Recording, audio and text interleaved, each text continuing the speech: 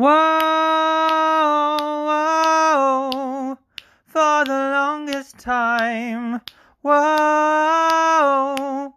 for the longest. Did you see that stoppage by Herb Dean? It was one of the worst I've ever seen.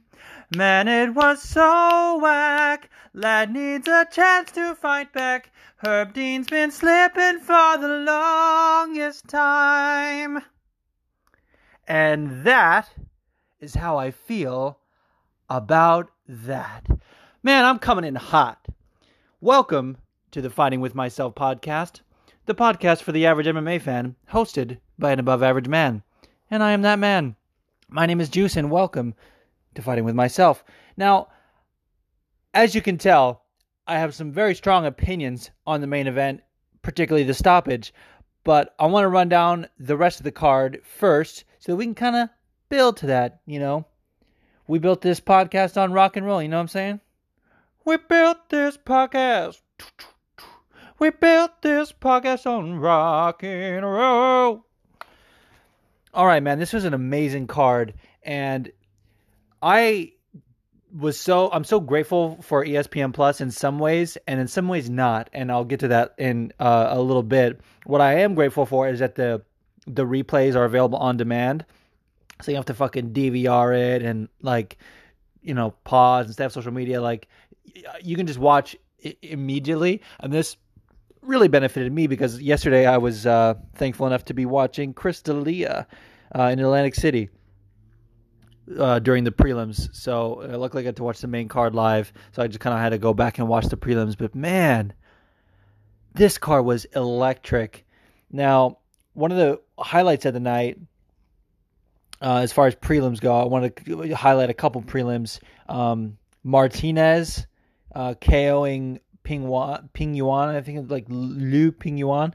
Man, it was kind of a technical match. It wasn't boring by any means, and I don't want to call it lackluster, but it was a bit of a chess match.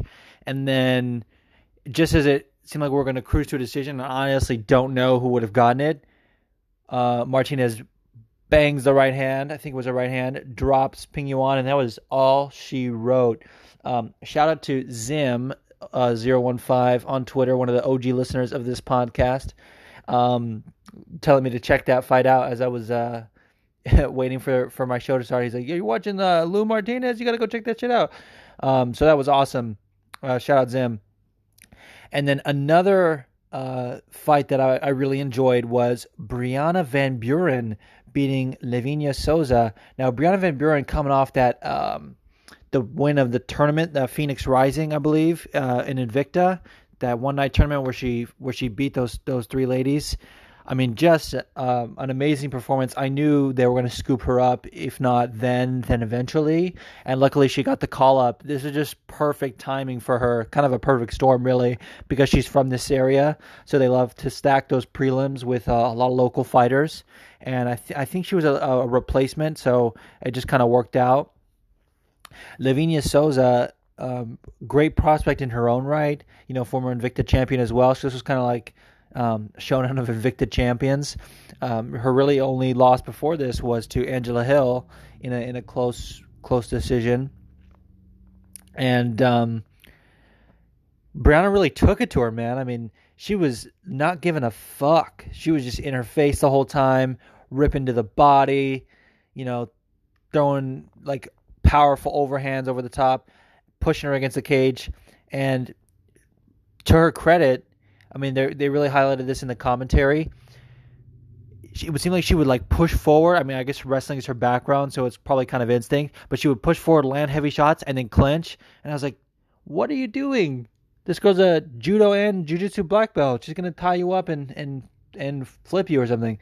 But luckily, she disengaged and went back to the striking. Her coaches, you know, really, you know, in the corner in between rounds, told her to stay away from that clinch, and rightly so. Because she was dominating the striking, close to a finish a couple times. There was a moment, I want to say it was in the second round, where I thought we were going to see a stoppage similar to Ronda Rousey and Amanda Nunes, or Jessica Andrade versus Jessica Penne, like against the fence, kind of like not fighting back. I was like, oh, it's not looking good for Lavinia, but she hung in there. Great fight by both ladies.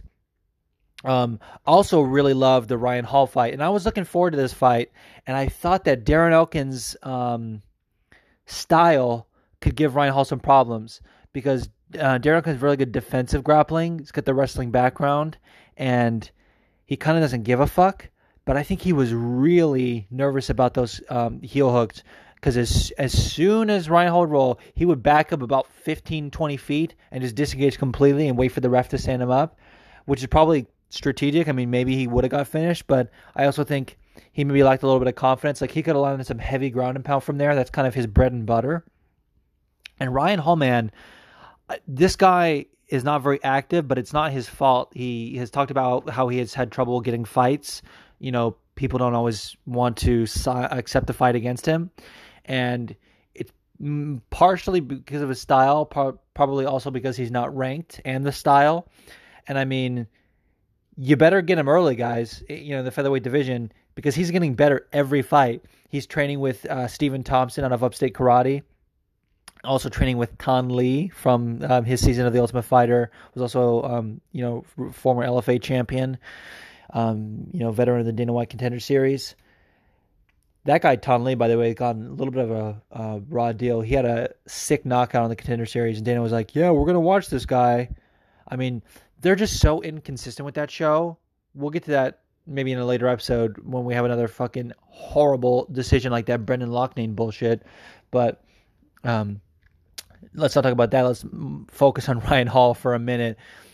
He's really getting better. He landed those wheel kicks. Like, I really started paying attention to the kicking game of Ryan Hall in his fight against, Gray Maynard. He was landing those front leg hook kicks at will, just like slapping him in the face with those, and Gray just like didn't know how to handle it, and he would like disengage similar to Darren Elkins as soon as they got on the ground. But Darren Elkins looked like strategic and he was like respecting the game of Ryan Hall, whereas Gray looked annoyed and like, oh, come on. I mean, what an idiot, by the way. Just in that fight, I'm not saying Gray Maynard's an idiot in general, but that was just terrible game plan. And Ryan Hall was not shying away from the striking, and he's starting to learn, he's starting to realize how to put his game together, that he really doesn't care if he loses balance on those spin kicks, because he'll land on the ground and possibly try and pull you in, and that's where he wants to be anyway. It's sort of similar to like Fabricio Verdum. Like, Fabricio Verdum, not a very technical striker, but so good on the ground that he doesn't give a fuck about getting taken down, and he'll just throw wild shots to kind of get you to clinch and get you to engage in his game, and that's kind of what Ryan Hall's doing. I think if he starts learning how to implement like elbows and knees, dude, game over. I mean, he's going to be like the featherweight Tony Ferguson. I'll say I'm a little overstating there. I'm not saying he's like, I mean, Tony Ferguson's a fucking demon, right? But just in terms of like, slick jiu-jitsu and crazy elbows, I think if he starts doing that, he can kind of mirror that a little bit. Far be it for me to give him advice, but that seems to where he's heading. He's, working with Upstate Karate and TriStar, doing really good things for him. So I hope he gets another high-ranked opponent next. And let's stay away from these matches. Like, people were calling for Ryan Hall versus Kron Gracie, and originally I was as well. You kind of want to see that jiu-jitsu chess match. However, Luke Thomas made a good point about this back in the day, and Luke Thomas is very close to Ryan Hall. They kind of live in the same area. He trains out of Washington, D.C., and he's saying that, like, no, you don't, because their jiu-jitsu is going to cancel each other out, and they're largely going to just keep it on the feet, and Ryan Hall's going to pepper him with kicks from the outside, and it'll be somewhat of a boring fight, and I kind of agree with that. So I'd like to see him against a wrestler who's going to try and do that same thing, and Ryan Hall almost had a guillotine on Darren Elkins in that first round, boy, and that triangle at the bell. Give me 10 more seconds, he would have finished that triangle, possibly. So good stuff from him. But moving on to the main card, Marvin Vettori versus Cesar Ferreira. Great fight. Marvin is looking better. He needs to stop saying how he took Izzy to a split decision. I don't think anyone cares. I think anyone who knows how to score a fight scored that for Izzy. So back the hell off. You're just sort of getting there. But I think he's doing great things. Maybe him versus Carl Roberson's a good fight. Carl Roberson had a nice win against Wellington Turman. And Wellington, I think, made a good showing of himself. There was a couple times where he almost had Carl in a submission. And I was thinking, like, damn, because he did recently get submitted by Glover. And I was like, is this going to be this guy's story? How he's, dominating these fights against these tough grapplers and then gets caught in the submissions late, sort of like Paul Craig's victims. But I'm glad he got out of it, really kind of putting together his game and working on his submission defense. So Carl Roberson's going to do some good things in the middleweight division, I believe. And speaking of things that are going to make wave, people are going to make waves in their division. Josh Emmett versus Mirsad Bektic, or Bektic, as they're now saying. Dude, Josh Emmett, whenever they show the stills of him, like in the tail of the tape, and when they're doing the sort of rolling out the B roll before the fight, he always looks so like jacked. I'm like, and he fought at 155, and I don't think he had any losses at 155. I think his only losses to Jeremy Stevens.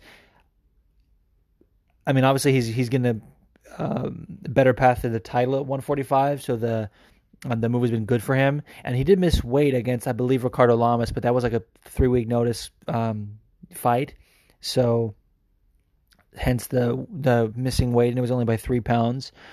So I think he can comfortably make that weight on a full camp. But dude, he looks big for that division. And Mirsad Bektic, Jesus, is no slouch. And I thought they would take it at least into like the second or third round before either of them got a finish. But Josh Emmett wasted no time in landing those bombs. And dude, this was like a bad night for stoppages. These last 3 fights had some questionable stoppages, and I kind of don't disagree with them for the most part, except for the main event, which we'll get to. But like Josh Emmett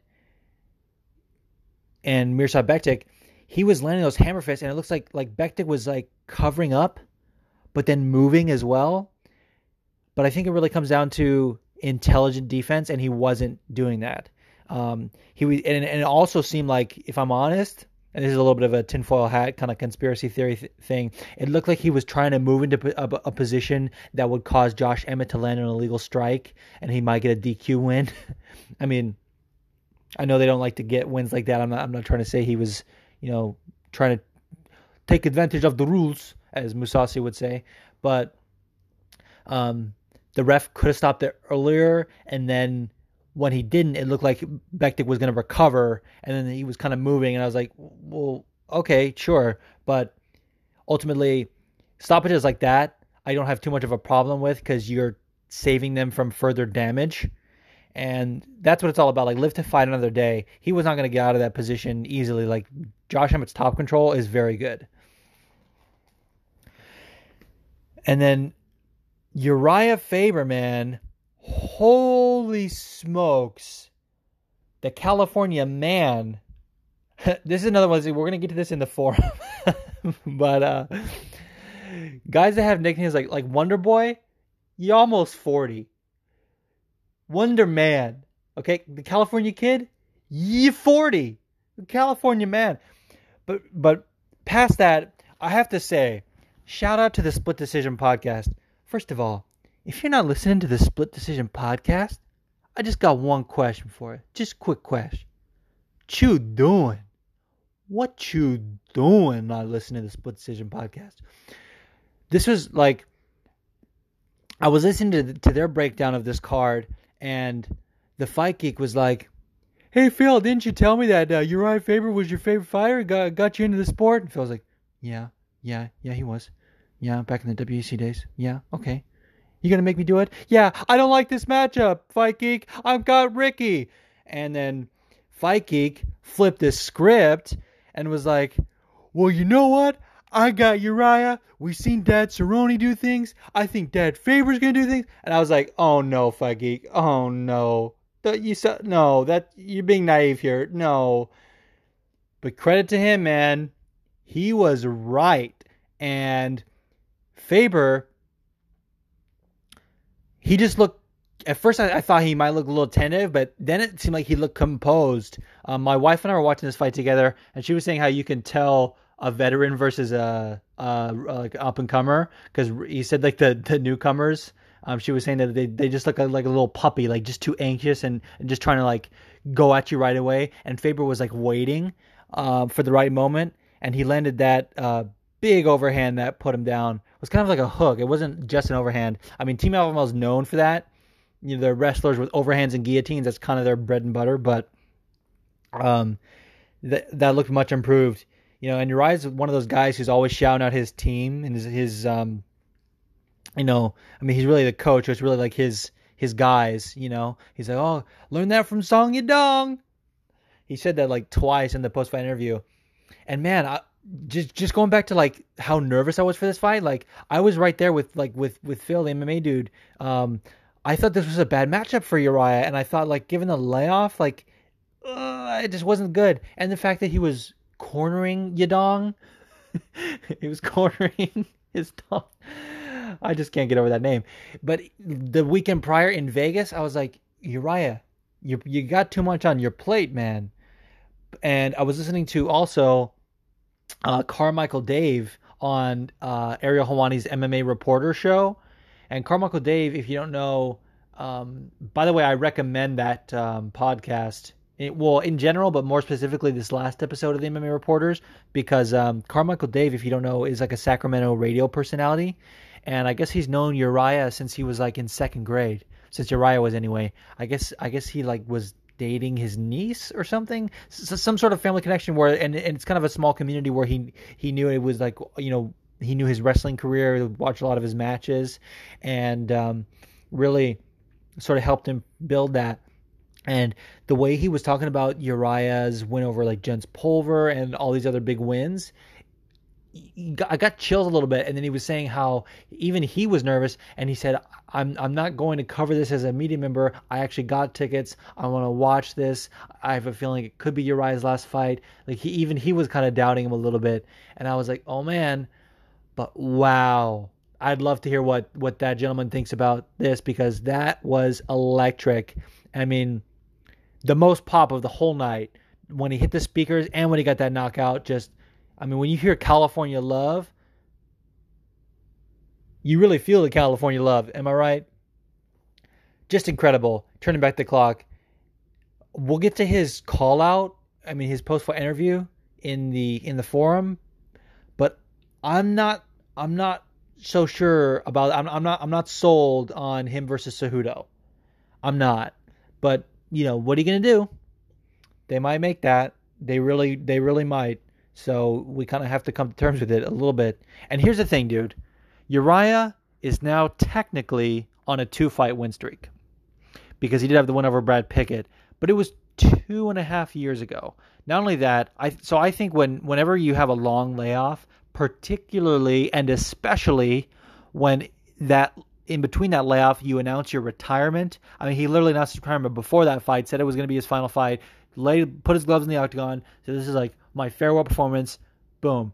Then he has a comeback. That shouldn't count as far as win streak, in my opinion. But Uriah is one of those guys like Frankie where, you know, you want to put him in a title fight out on a 1-fight win streak, got no problem.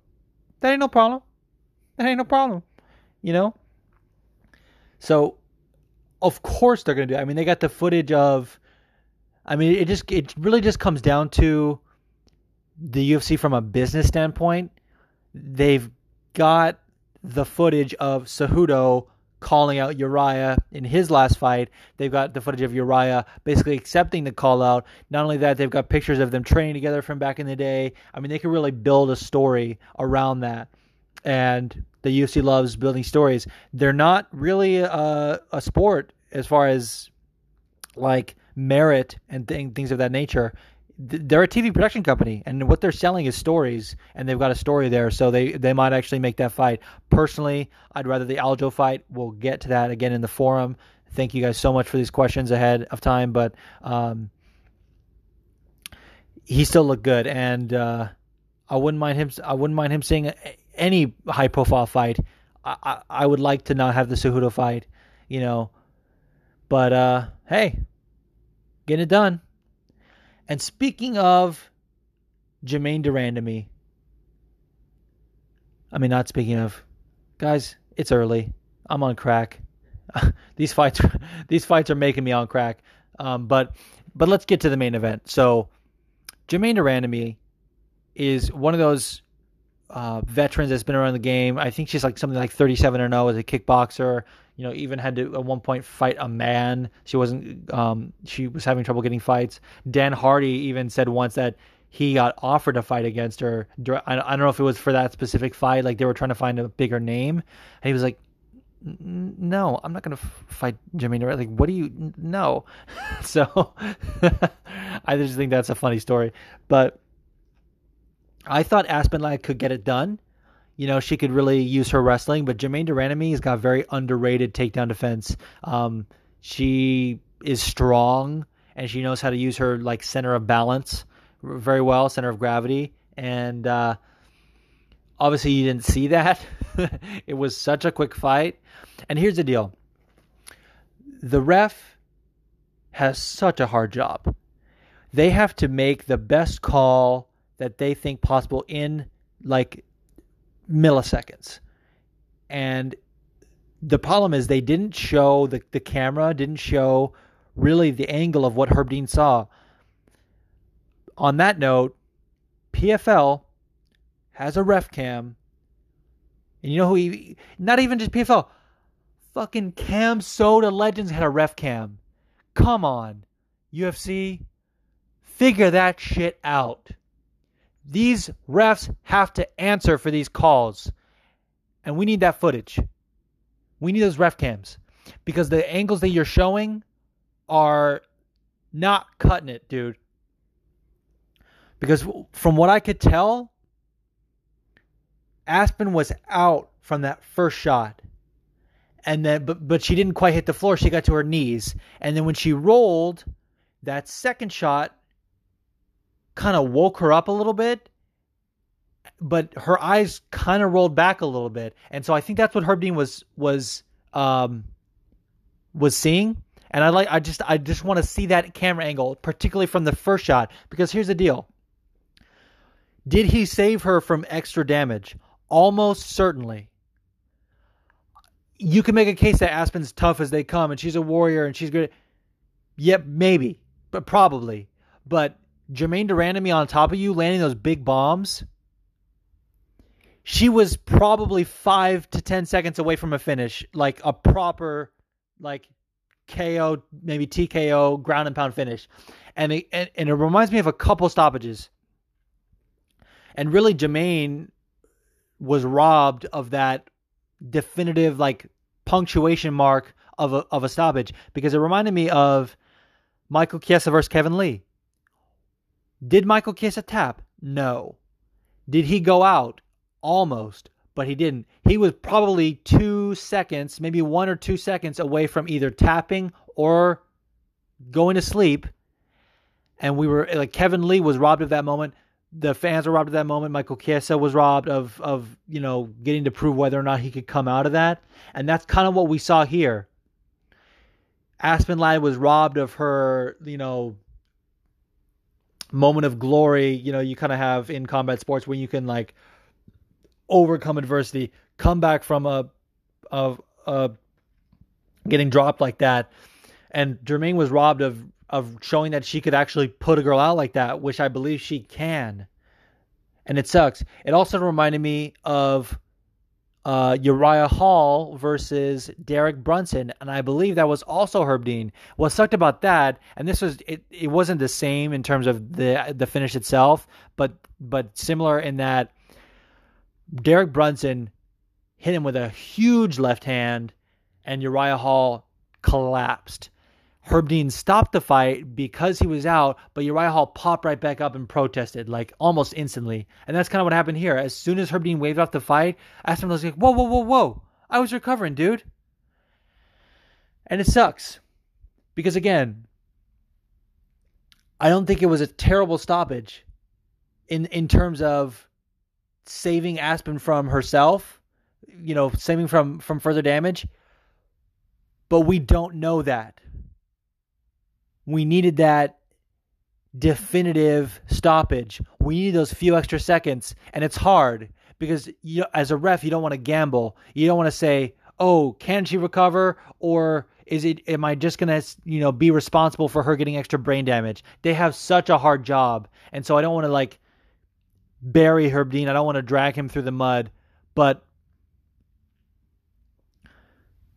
I think he needs to answer for this. We need to hear from him, just like we heard from him on JRE. Again, after hearing from Herb Dean himself on Joe Rogan's podcast about the Lawler stoppage, the Askren Lawler stoppage, I got no problem with it because he answered with it and he said the exact things he was worried about. And, Herb Dean has not been one of those guys that shies away. Like, even Yamasaki has made statements in the past and said why he was doing the things he was doing. Obviously, he famously said, "I was letting her be a warrior," and that got that's what caused him to be fucking blacklisted, and rightly so. But I don't think Dean is quite on that level, and I really hope he comes out and makes a statement, at least to a reporter. I would like it to be in the form of an interview, someone like Ariel or Luke, who's going to grill them and not let them off too easy, because it wasn't immediate. But Herb Dean also had another interview with Ariel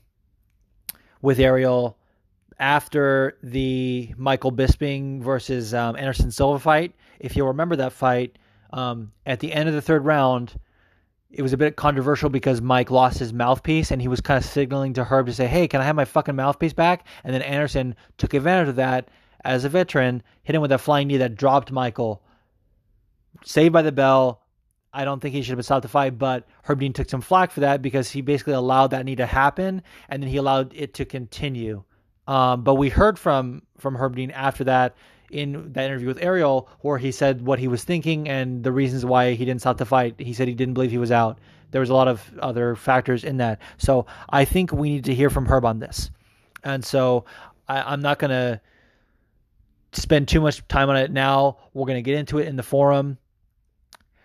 But I'd like to know your guys' thoughts. I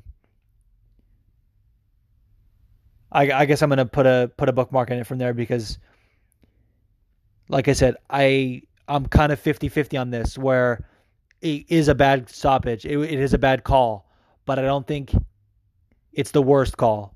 I don't think things would have been that differently if we had let him just continue just a few more seconds. But I think we needed that, and obviously hindsight's 20/20.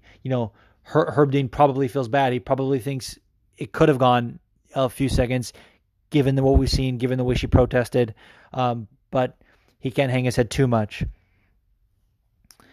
But overall, I want to end this segment on a positive note. We had some amazing fights. Obviously, Uriah getting it done was awesome. And I I just had so much fun. This is an incredible night for me. Obviously, I'm riding a high from having seen my favorite comedian live. He killed it.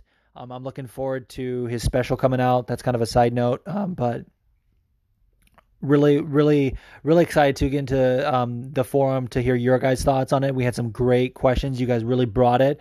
But before that, we're going to take a little break and then get into some current events. All right. First up on the docket, I want to talk about John Lineker signing with ONE Championship. And this is awesome for a few reasons and confusing for others. So, firstly, great that it happened so quickly.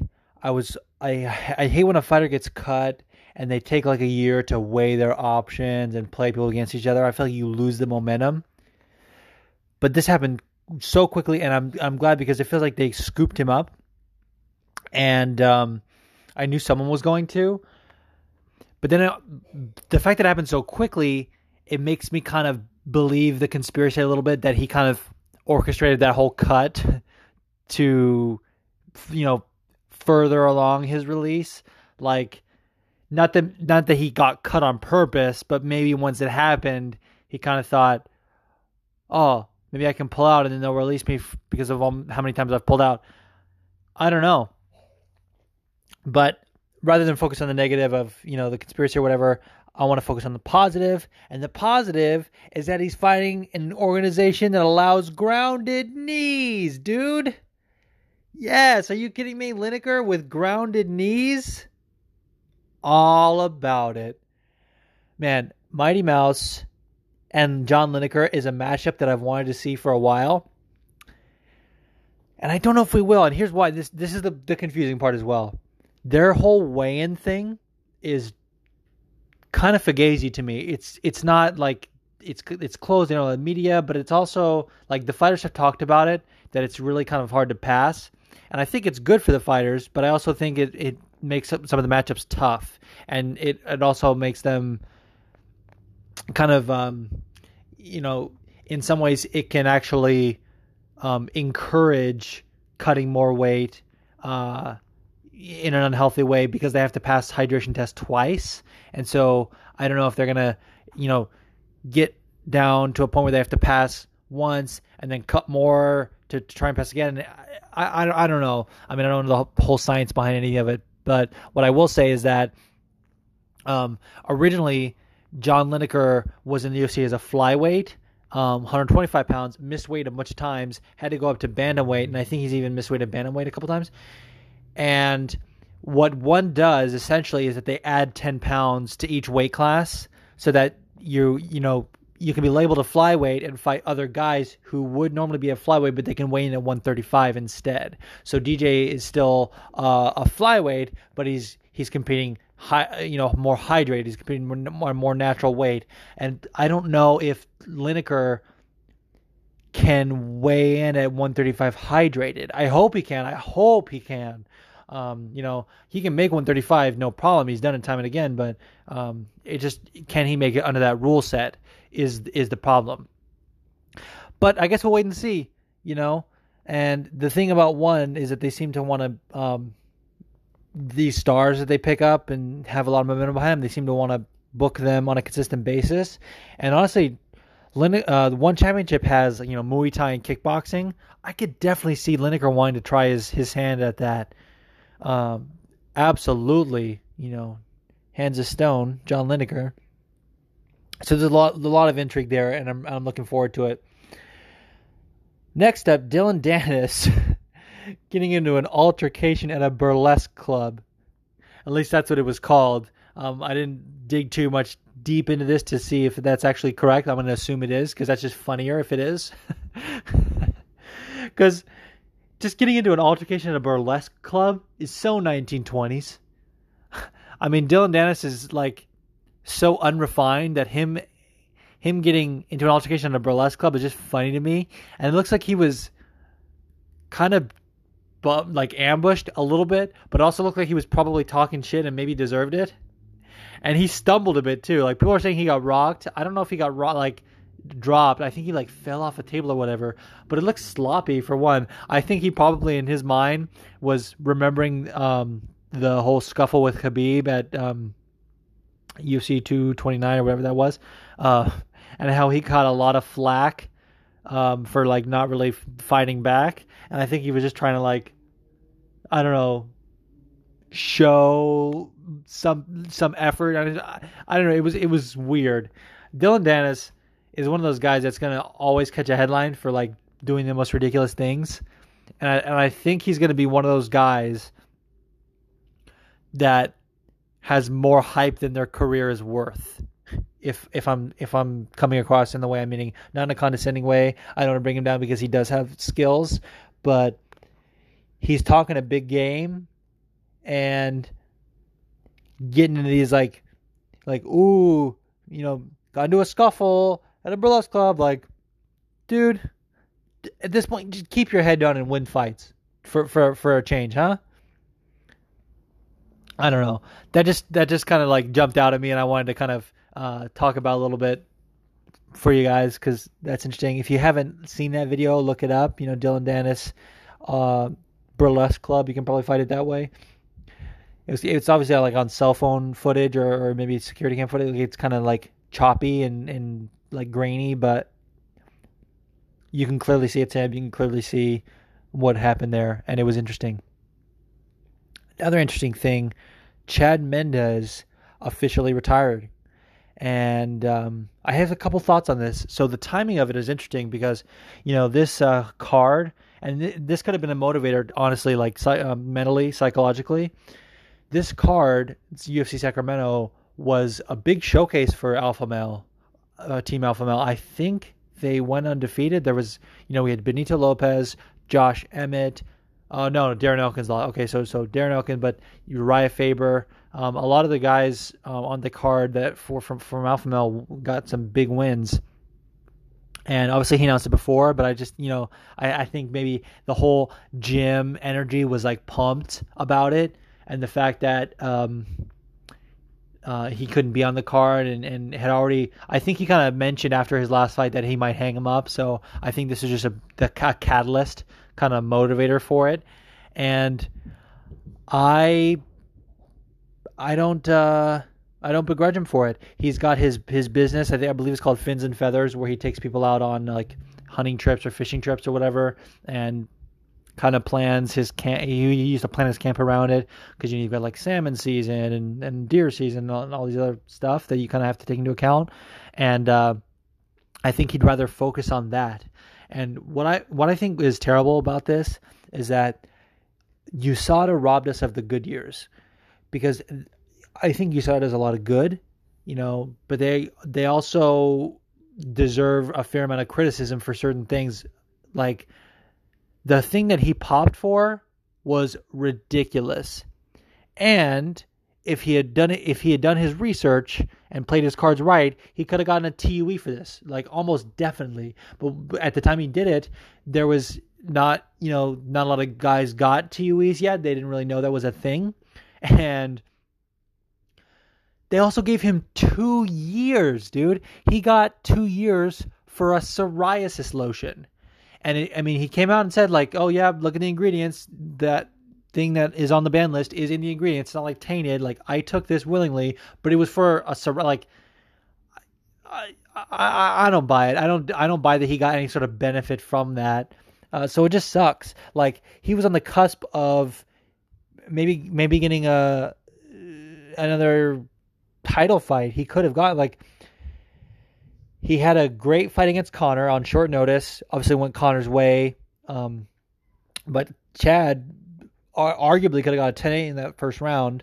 He kind of had his way with Conor initially and then just gassed. And with the fact that how the division played out after that, obviously he came too quick of a turnaround against Frankie and got KO'd. If you want to call it TKO, that's fine, but he got stopped by Frankie. And that was right before the USADA violation. But had he stuck around, Conor after that went up to 55, vacated his belt. You tell me if Chad had stuck around, we wouldn't have seen Max versus Chad for the interim belt when it was, him and Anthony Pettis at that time. I think we could have seen that, So it sucks for him, but given the timing and what happened in his last fight, I believe he got stopped by Volkanovski. I think it's just time.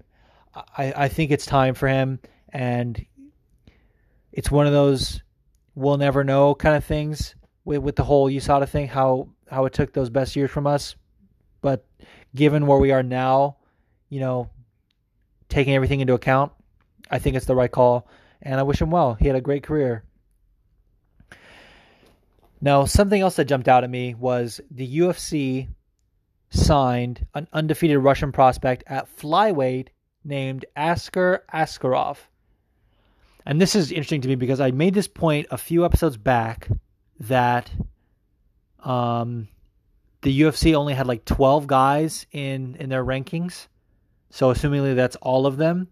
And now they've got another. So it kind of felt like with the fact that, most divisions have at least a top 15, aside from women's featherweight, which is, let's be honest, not a real division. In the UFC anyway, they're not committed to that division. But flyweight, it seemed like they were kind of weeding them out because they did cut a lot of guys.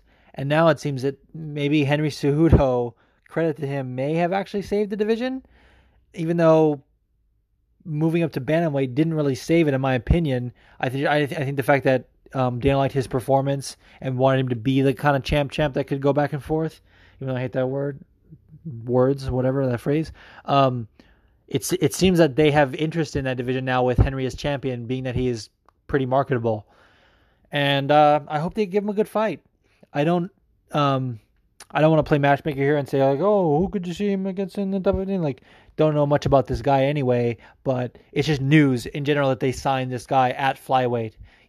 They specifically signed him to be a flyweight. And Russians can bang, so I don't hate it. He's undefeated. Let's see what he can do. Another thing that's very interesting to me that was brought to my attention, shout out to a gentleman by the name of Danny on Twitter. I don't think he has a last name on there. I think it just says Danny, but his handle is _LEGASPI, Legaspi? I don't know. But Andrew Yang, apparently, and if you don't know who Andrew Yang is, if you're in, overseas in the UK, anywhere south of the border, you may not know who he is, or you don't have a reason to. Although, to be fair, people in the UK do seem to know more about our politics than we do sometimes. Let's be honest. Americans are very apathetic. But Andrew Yang is right now a Democratic candidate for presidency, and where they are now, he's running for the position, so he's not, he's going up against like Beto and Bernie and all those other guys. But he is an MMA fan, and he's been on Luke Thomas's radio show talking about his ideas, and he does tweet about the fights once in a while. He tweeted, I think it was last week or whatever when Demian Maia last fought. You saw that one, I guess, 2 weeks ago on the Minneapolis card, I think. He said Demian Maia's nickname should be Blanket of Sorrow. Man, that was deep as shit. Not deep, but like poignant. I thought it was kind of a chilling nickname, Blanket of Sorrow. So Asian to say that, Blanket of Sorrow, by the way.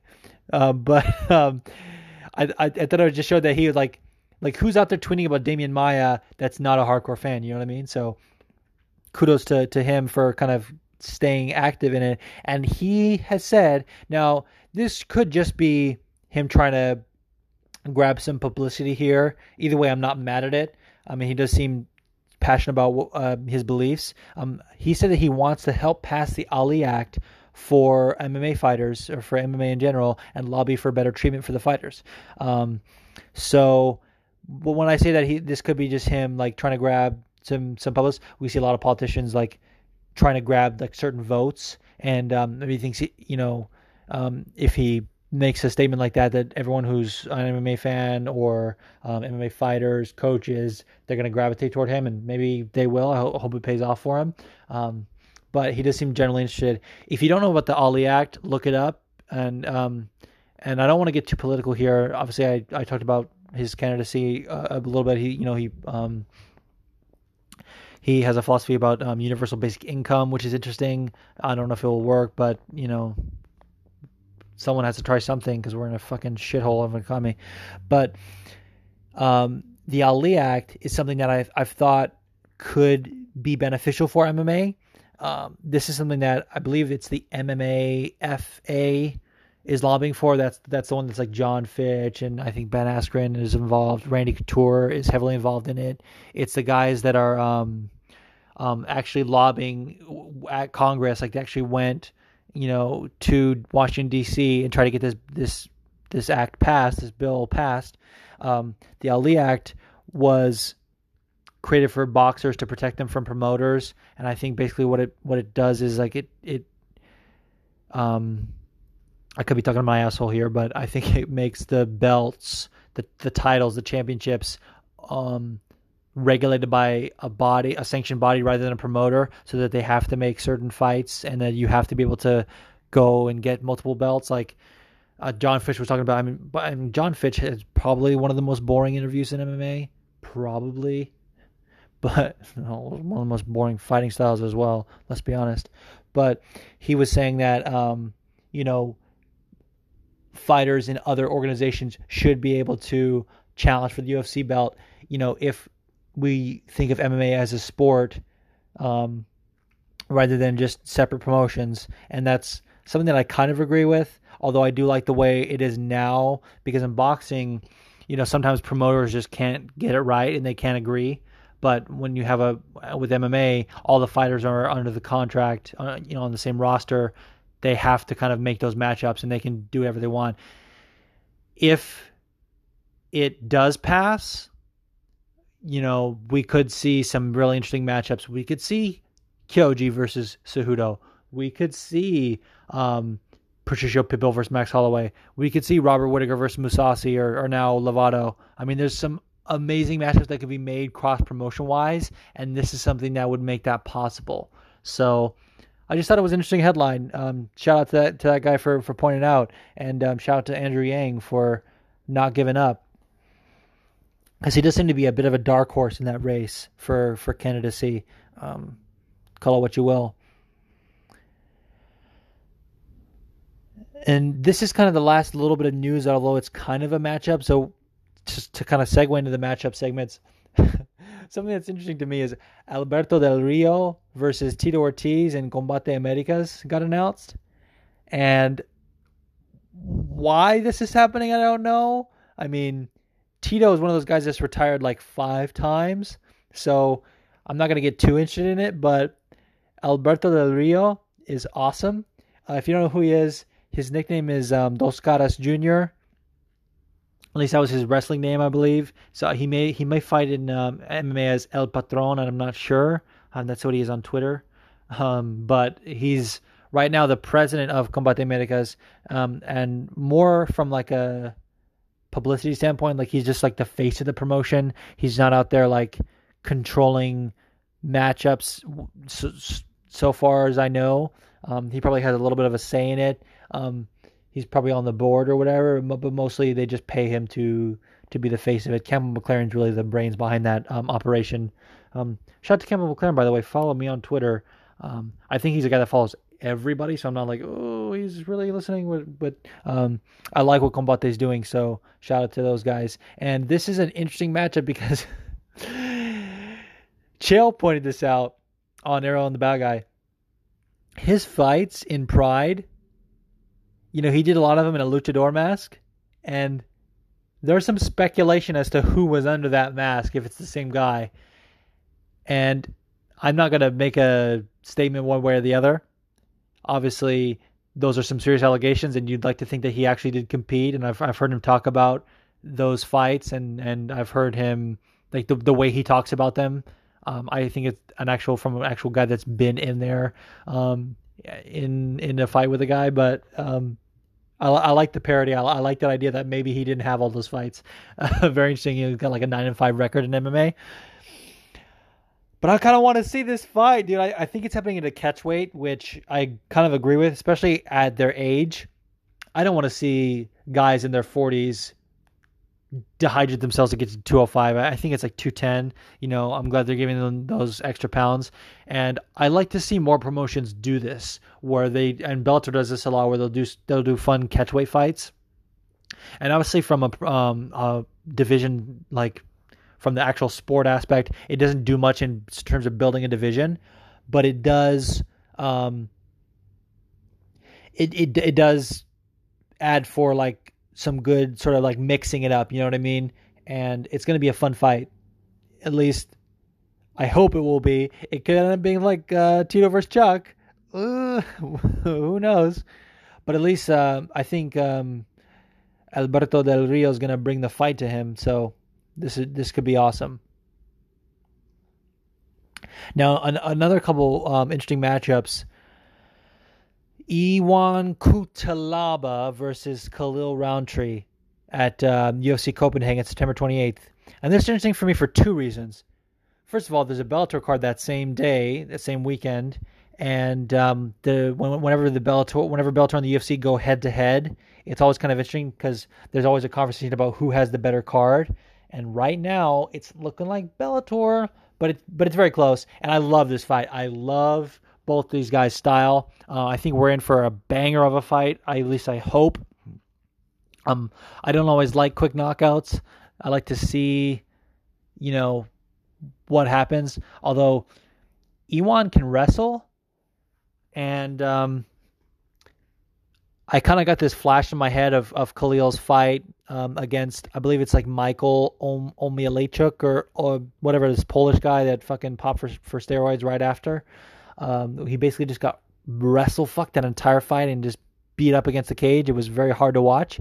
And E1 doesn't have that style too much, but obviously if you're game planning for a guy, you look at those kind of fights and you look at something you could possibly exploit. It's something he could look to take advantage of. But E1's got I think like a 23-second knockout on his record. Like the guy can bang as well. So fun ass fight. And so that's a UFC Copenhagen September 28th. Also September 28th, Bellator 228 at the Forum in Inglewood. I thought this was a great segue because after this we're going to get into the Forum, hear from you guys. But the Forum is technically in Inglewood. That's what they say. I got to be honest. I lived in LA for 9 years, and for the last 2 years, I lived about 6 miles from the Forum. It's LA. It's as much a part of LA as like, Culver City or that area. Even Hollywood and North Hollywood, I would say is part of LA. So it's an awesome fucking arena. I saw Bisping knock Rockhold clean in that arena. There's been some amazing fights there, and even Bellator had a card. They've had a couple cards there. Bellator 170 where Chael fought Tito. That was a great card, and they do big business there. So if you're in that area, I would look to. Bellator pricing is really, really good for you. A lot of bang for your buck. I got floor seats for like $150, at Bellator 170, and I'm jealous of you, honestly. If you're in the area, if you're able to go watch that fight, because it's headlined by Patricio Pitbull versus Juan Archuleta for the featherweight title, and then Gegard Mousasi versus Machida 2 for as the co-main. And this is interesting for a couple reasons. So Pitbull just won the lightweight title, and I was wondering if he was going to stick around in lightweight. I don't know much about their division as far as who's next in line, but I didn't think Patricio was much of a lightweight, so much as he is the featherweight champion. Can we just say, how many Pitbulls can there be in MMA? Like, it seems like every division has to have one. Thiago Alves, Patricio Pitbull. I think his brother's nicknamed Pitbull as well. I think they call him the Pitbull brothers. Fucking Andrei Arlovsky, which we're gonna get to, for next week's fight card. He's the Pitbull. Like, how many fucking? If I was a fighter and someone else had my nickname, I'd be like, fuck that guy. I gotta get a new nickname. Come on. But anyway, a little tangent about Pitbull nicknames.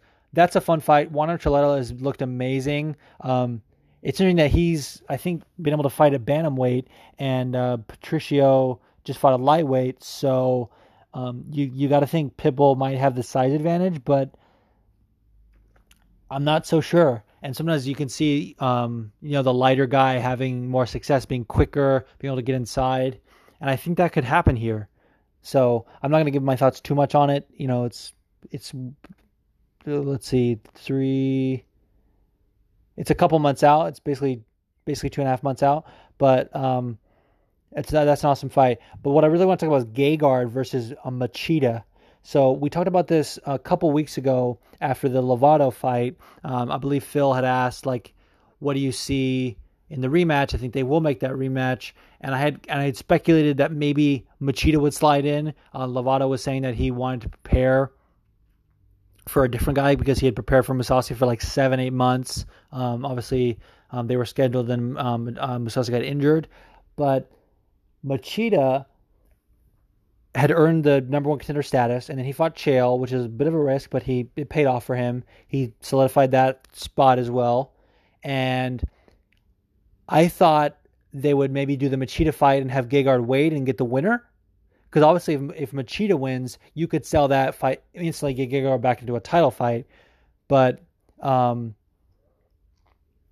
even if Lovato had beat Machida, you could still sell the rematch. I think Gegard was very competitive in that, and he's a bigger name. But this just seems like, why? And obviously, I've wanted to see this rematch. I talked about it before. That fucking amazing post-fight interview that Gegard gave after UFC London when he was like, Machida was greasing, I had his back, and he lifted his ass, and I slid right off. He was cheating, and I want to get a rematch. I wanted to see that rematch there and then. I was like, dude, you gotta remake the fight. And now they're fighting as a title eliminator, if you can call it that, in a co-main event. No, I need to see it for a title. I wish they had just made Machida versus Lovato and then had Gegard fight the winner. But I guess at least I should focus on the positive and just be happy that we're getting this fight at all, because it is an awesome fight. I do think Gegard takes the rematch. He's younger. He's more well-rounded at this point in his career. I mean, his striking is just as good as Machida's, albeit different styles, and his jiu-jitsu is probably better than Machida's at this point. So, goddamn, I wish the title fight, but that's neither here nor there. Again, in the theme of focusing on the positive, I want to get into the forum. And thanks for allowing me to continue to call it that. I put out the bat signal right as soon as the fights were ending about, getting some questions. And normally when I do that and you guys send your questions and other people reply to them, I am not too big of a fan of that, because I have a feeling that the people who reply don't always listen to the podcast. But from now on, I'm just going to say fuck it, because what I saw was just awesome interaction between fight fans. And even if those people aren't going to listen, at least they got a chance to get their thoughts out and kind of have some banter. And that's what I want to do. So after every card, I'm going to do this. I'm going to make a post, have a little forum, and we can talk about it here and get your voices heard, and I'll share my thoughts. So without further ado, let's get into that. All right, we're going to start the forum as always with some voice questions. These are my favorite part of the podcast. I want to remind everyone that you can send them in anytime if you have some thoughts about a matchup that you've heard announced or a piece of news, throughout the week. I do tweet it out right after the fights, but it's, anchor.fm/fightingwithmyself/message. I think it's pretty easy to remember, but also you can do what someone did last week, which I encourage, is if you have the ability to record it yourself, you can email it to fightingwithmyselfpod@gmail.com.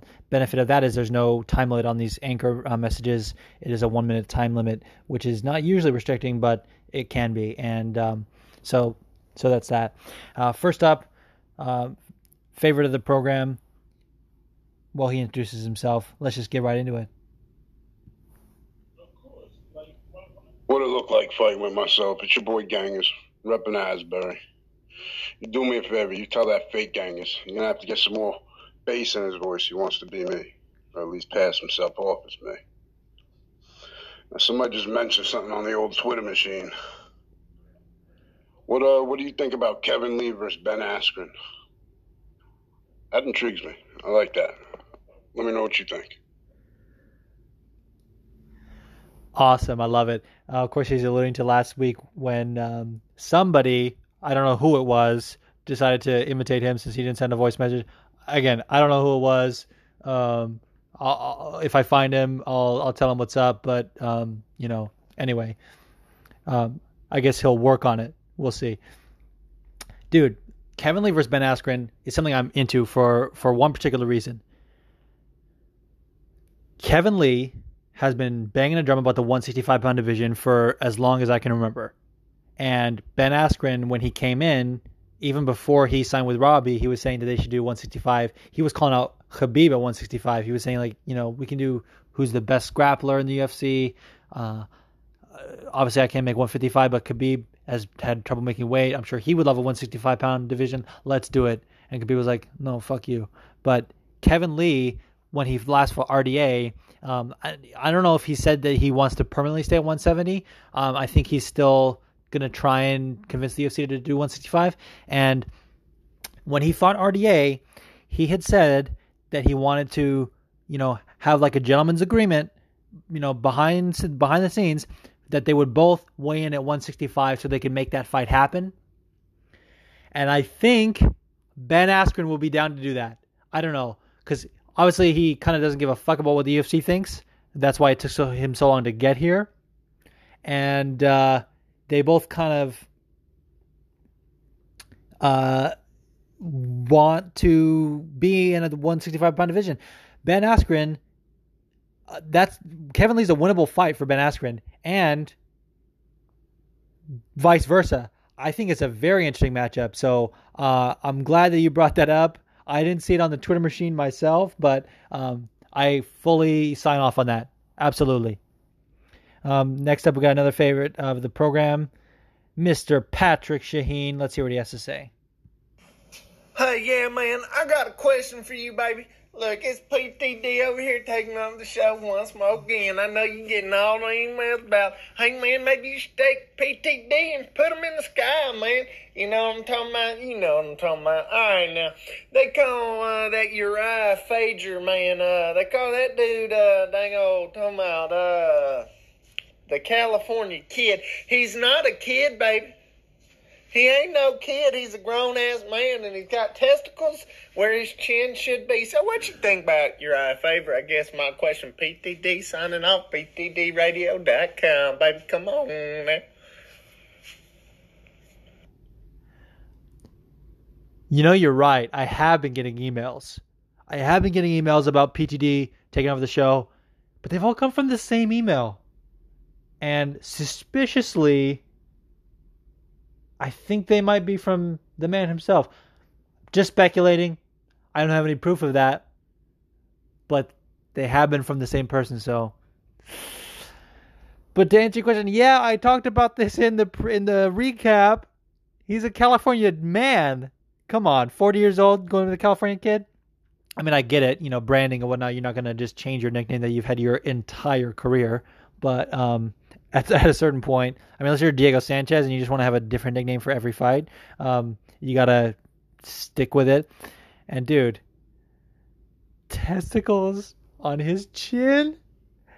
Now, we've heard Uriah, we've heard people say he has a butt chin. He's even said that. He likes to poke fun at himself. There's those, I see those GIFs all the time with him, either a thong or... Even Photoshop Steve made one where it looks like he's a camel toe for some... Dude. Testicles. PTD, you render me speechless. I have honestly no idea what to say about that. But I like where you're coming from. I'm picking up what you're putting down. I just don't know where to put it myself. I'm picking it up, and I'm just gonna drop it. Because that's all I can do at this point. Next up, we got an awesome message. I'll just let him take it away. Hey, what's going on? It's Anthony Hernandez, a.k.a. Seasoned Salt. With an unpopular opinion, maybe it's too soon, but when de Randamie knocked Aspen Ladd out, she was on her hands and knees, but she was staring off into the distance. In my opinion, that might have been worthy enough for the stoppage. Some people are saying it's too short. What are your thoughts on it? Get back to me. First of all, great point, great question, great submission. What do you think? Whatever you want to call it. Second of all, just started listening to this gentleman's podcast, and you guys should check it out. It's called, I believe, not a paid sponsor. It's available on Anchor and available on multiple platforms, I'm sure, because Anchor does a good job of distributing those. His last episode was great. He had some great points and also some great insight onto his personal life, which is something that I admire because I am not willing to be that transparent about my own life on here. And I just want to say you're an inspiration, man. Keep fighting the good fight. Much love, brother. And as far as your question, I don't say I 100% agree, but I do get that point of view, which I pretty much stated in my recap. And it just goes back to what I said, like, we don't know. Well, we don't know if it was a good stoppage because we didn't get to have it play out a little bit. Like, there is a good case, if we see the right angle, that she was out. I think so. But who knows? Because, again, we didn't exactly we didn't exactly get there. I don't know.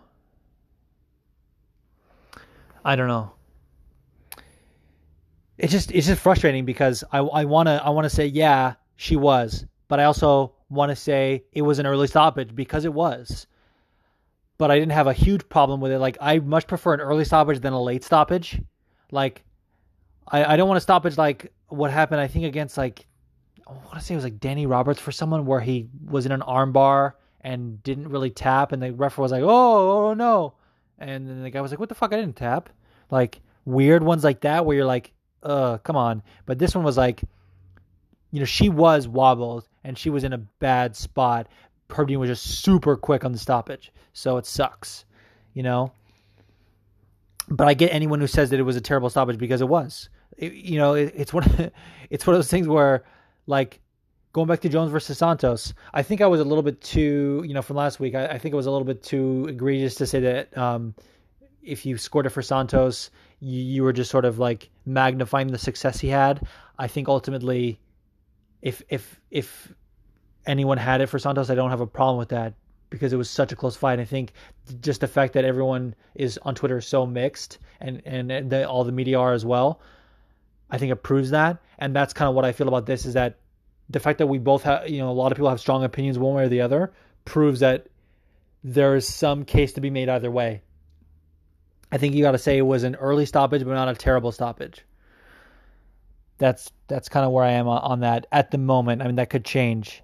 I love, this is why I love having my podcast, immediately right after the fights, and then listening to you other guys that can share your thoughts and kind of saying like, I didn't think of it that way. So again, I love Split Decision, MMA Nerd, Scope, MMA Marks, not a paid sponsor, I Fox with Juice. I'm leaving out people, I'm sure, so I'm sorry, but those are kind of the ones that I keep tabs on, and I like when they can shed light on something I didn't. So by no means is this the be all end all. And there are some more questions about it on Twitter, so we're going to get to those in a second. But first, we have un bendición from the MMA gods.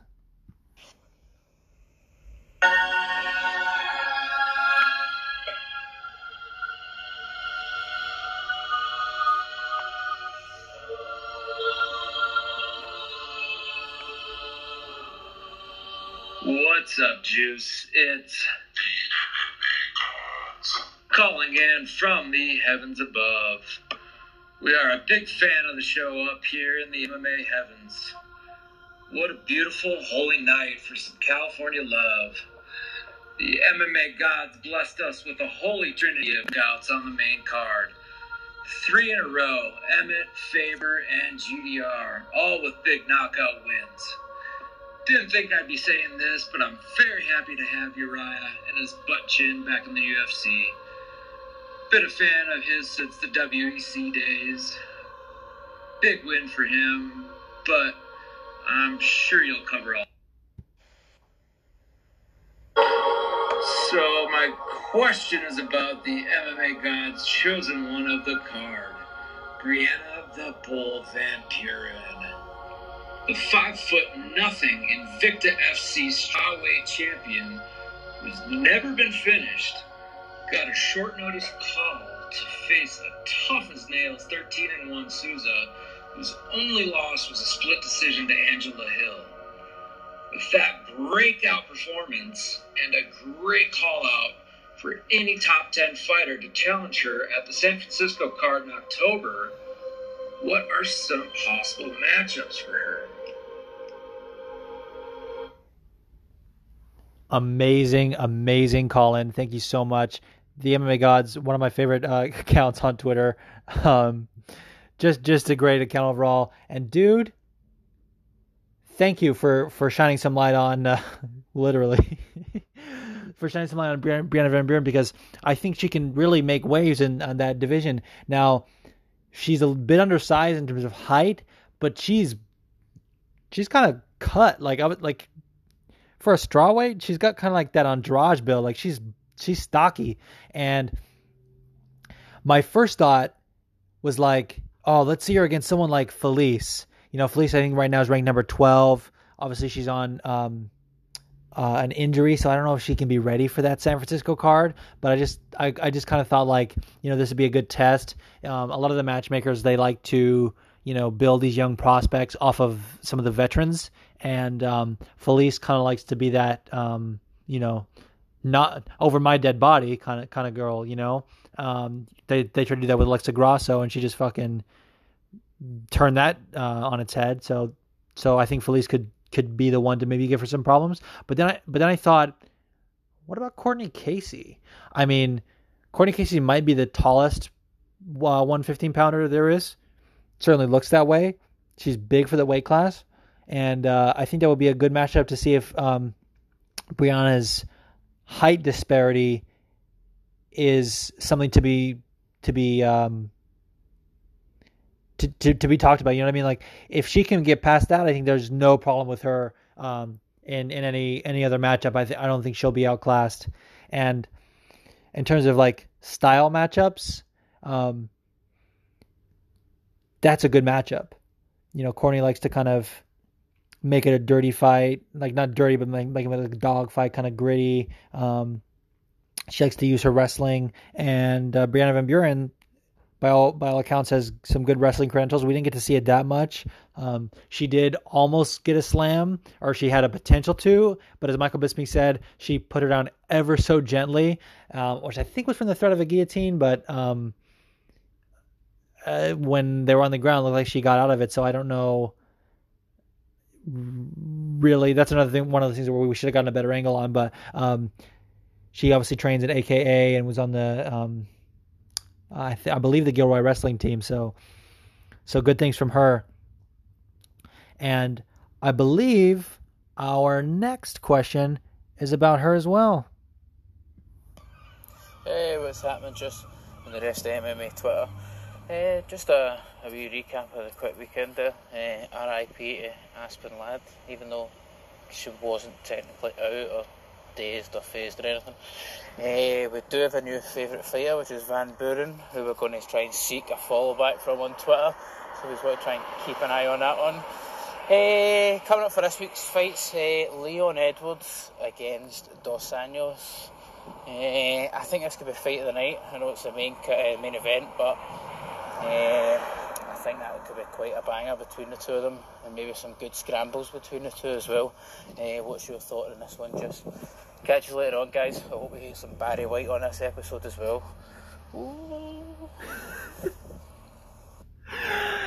Oh man, I love this guy. If you don't follow him, what you doing?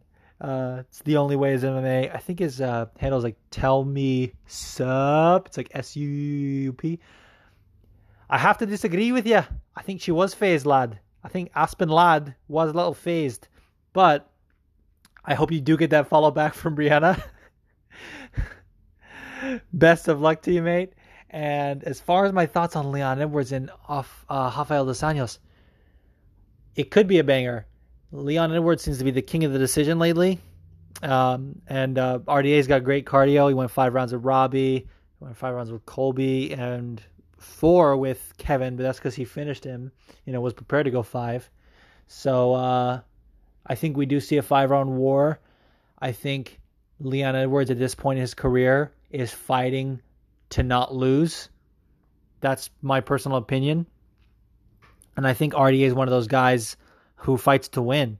I think that's why he's gotten those losses in his recent fights, because he has been putting it all out there and sort of, I don't know, maybe leaving himself open to be capitalized by some of these wrestlers. Leon Edwards, not going to do that, though. I think if anyone has the wrestling advantage, it's RDA, or at least the grappling for sure, because he is a jiu-jitsu world champion and a black belt.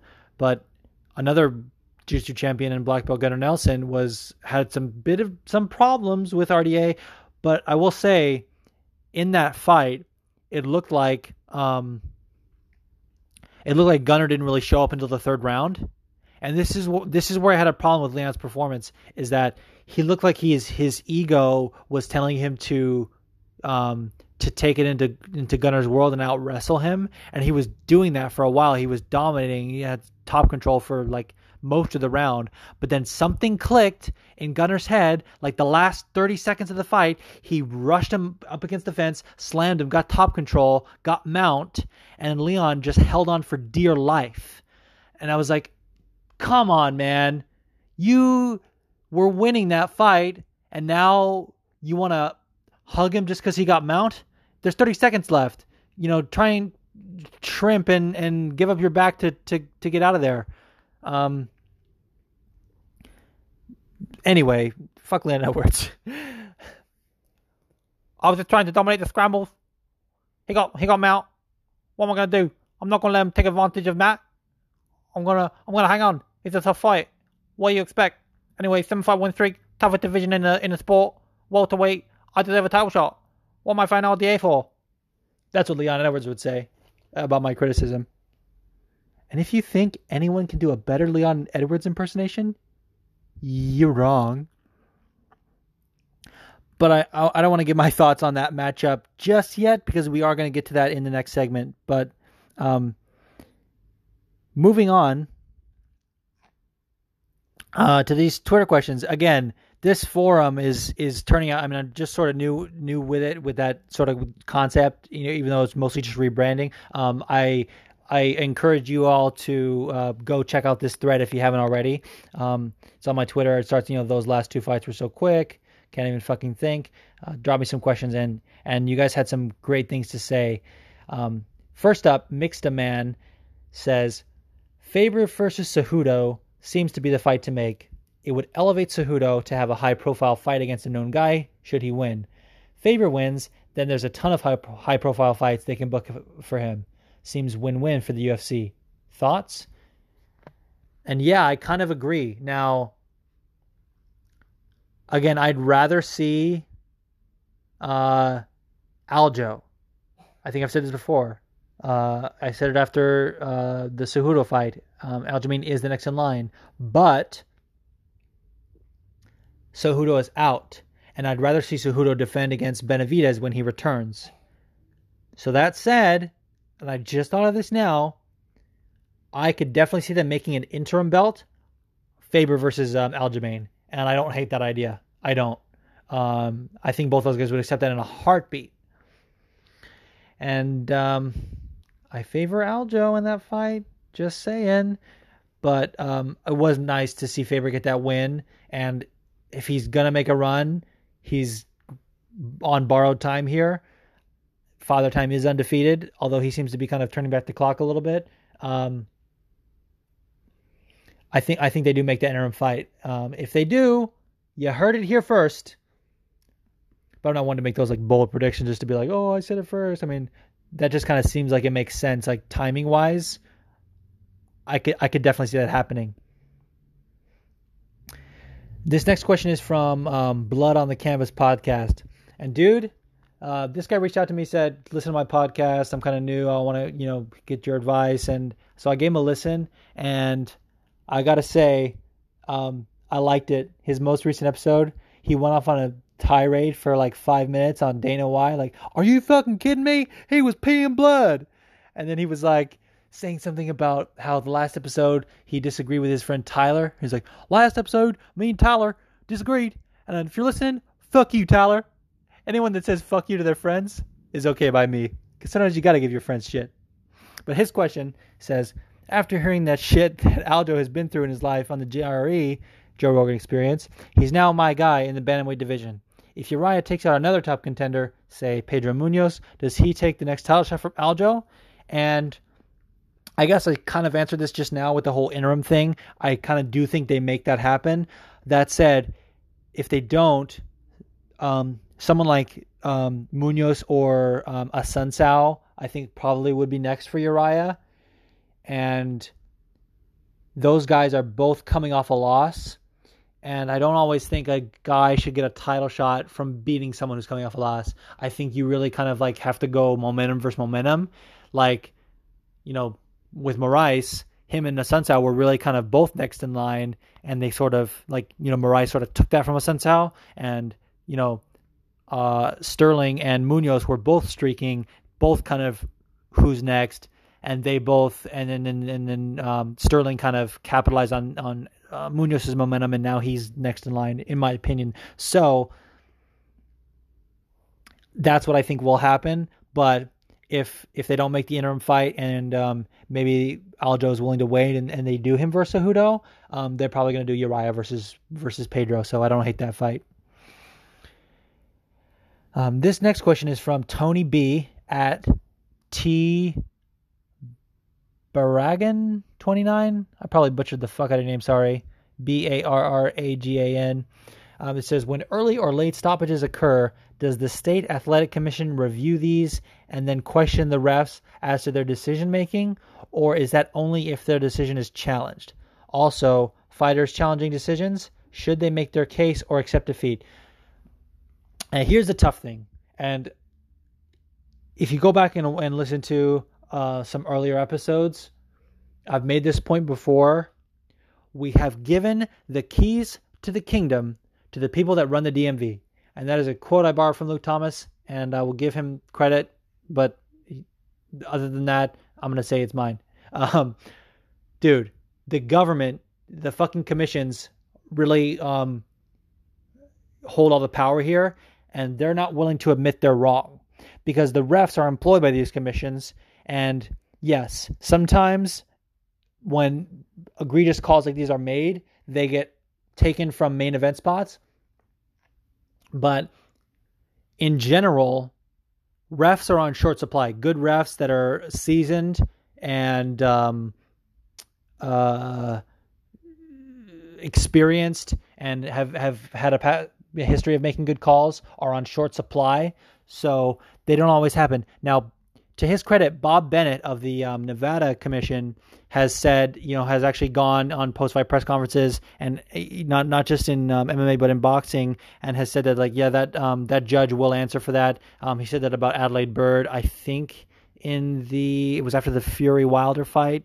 Could be wrong on that. Then he said that about I think Sal D'Amato after the second Wonder Boy Woodley fight, because he scored, I think, the first two rounds, or at least one of them, a 10-10, which is almost more rare than a 10-7.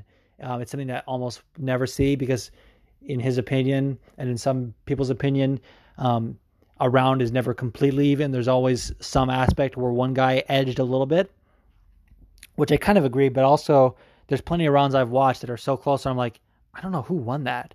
And so I think 10-10s are relevant in those cases. So as far as fighters challenging decisions, it's so rare because they rarely get overturned. I think one of the only ones I can remember is Tanya Evinger versus Yana Kunitskaya. The armbar that Yana got, I think Tanya didn't tap, and the ref, it was like a bad stoppage. And the Missouri, I believe it was Missouri Commission, actually did overturn that. But there's been plenty of times when fighters have challenged it and the commission basically throws it back at them and say no. Because when has the government been willing to admit they're wrong? I mean, really. Holly challenged the decision when she lost against GDR because of those extra punches. We're going to get into that in a little bit because of another question about Herb Dean. But they don't really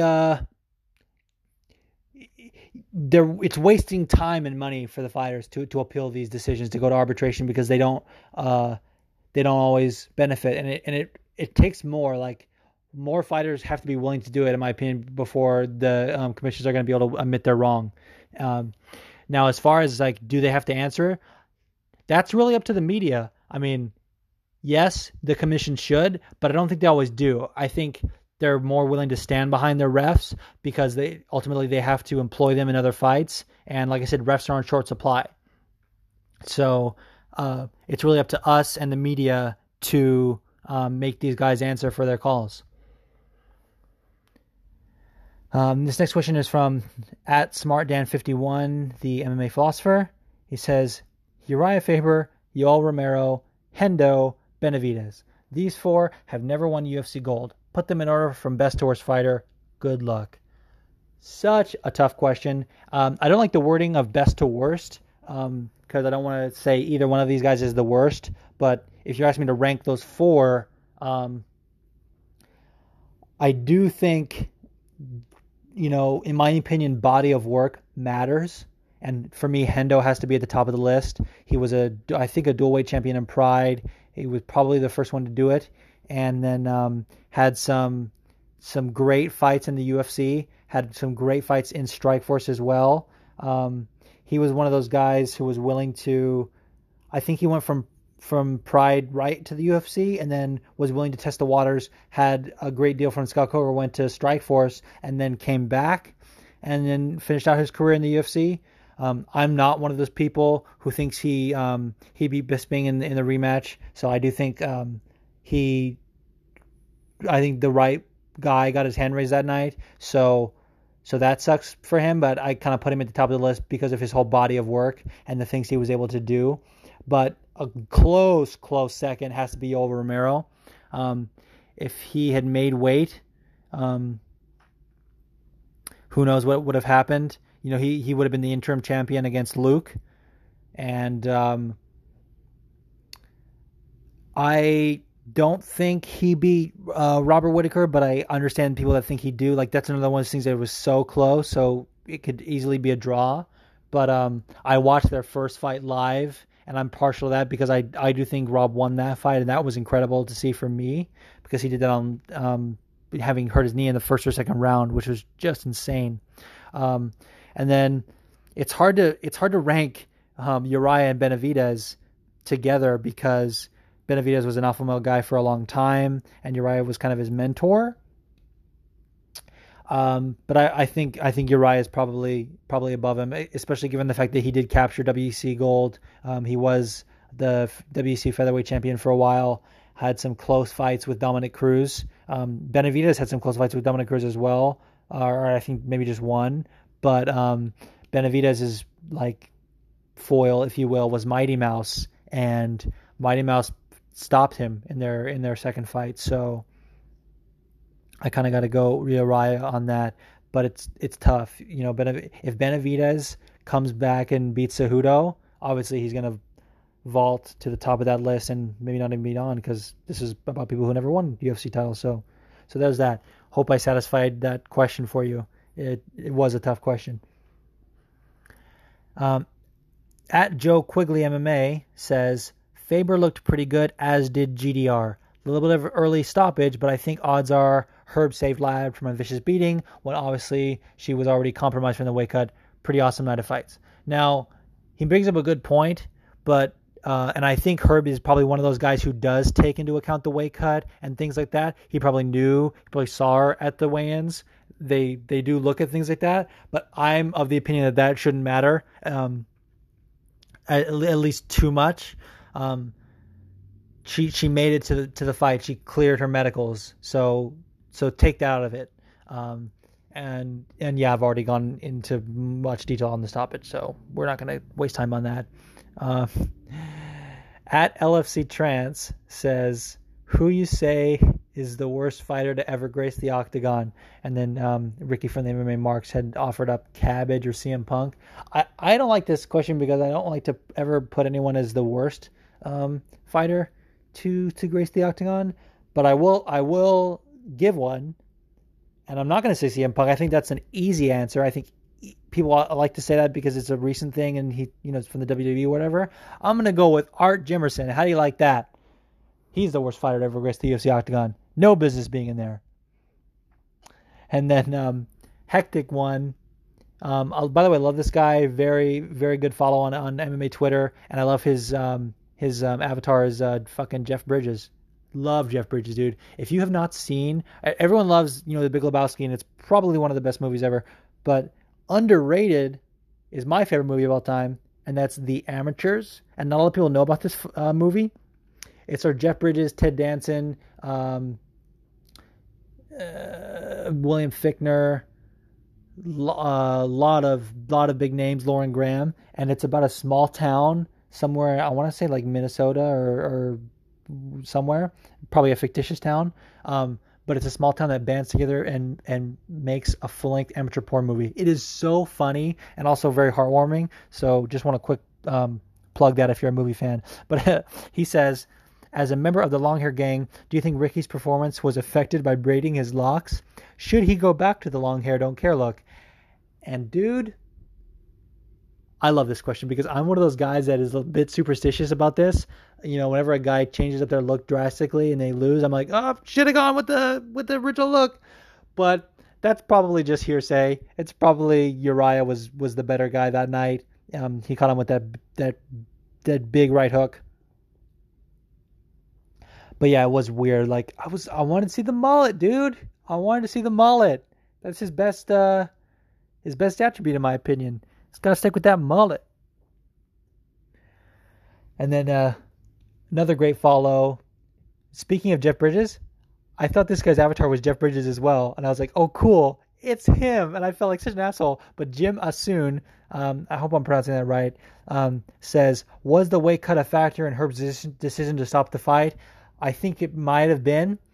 But I gave my thoughts on a prior question. I don't think it should. I don't think it should matter. Josh, who posts dumb shit. This isn't really a question, but I wanted to highlight it because it was an interesting post. He said, I was seriously dreading Faber's return, but the moment he entered the arena, I was excited to see him fight again, and what a fight it was. I loved it. I didn't think I needed to see it until I did, but the question is, where do we go now? How many more of those can this guy his age have? And so I guess there is a little bit of question in there. I've given my thoughts on it a little bit, and you're absolutely right. At his age, they gotta fast track that title run if it's gonna happen at all. So you either gotta do the interim versus Aljo, and I'm not a big interim fan, but Henry is injured, like especially in this case because Henry just won the vacant belt, so it wasn't even he didn't like dethrone or long reigning champion in the first place. So an interim title at this stage does seem weird, but by all reports, he's going to be out for an extended period of time, so they might actually do that. And I think that could be the way you get him into a title fight, and ultimately maybe Faber can capture UFC gold, even if it is interim. Who knows? But yeah, I think we'll only have like 2 or 3 good Uriah fights. If he pulls a BJ Penn and just doesn't know when to quit, I'm fucking out, man. I'm fucking out on Uriah Faber if he does that. But I don't think he will, I hope. And then Kenneth Robert says, which fight was the worst stoppage of all time in your opinion? Maybe this one, the Herb Dean one. But that it's obviously recency bias. There's a couple other bad ones in memory. I mentioned the Danny Roberts one. I forget the gentleman, I think was a Brazilian that he was fighting, and that was pretty bad. There was also Sam Elway versus Jim Crute wasn't all that great.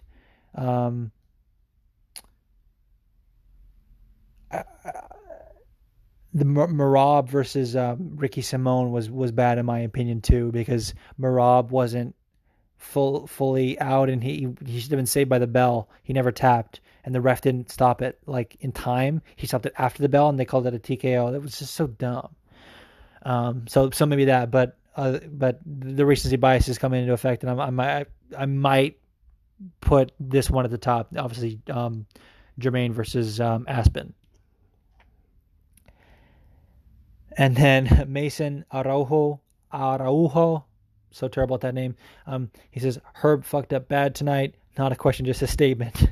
And damn right, dude.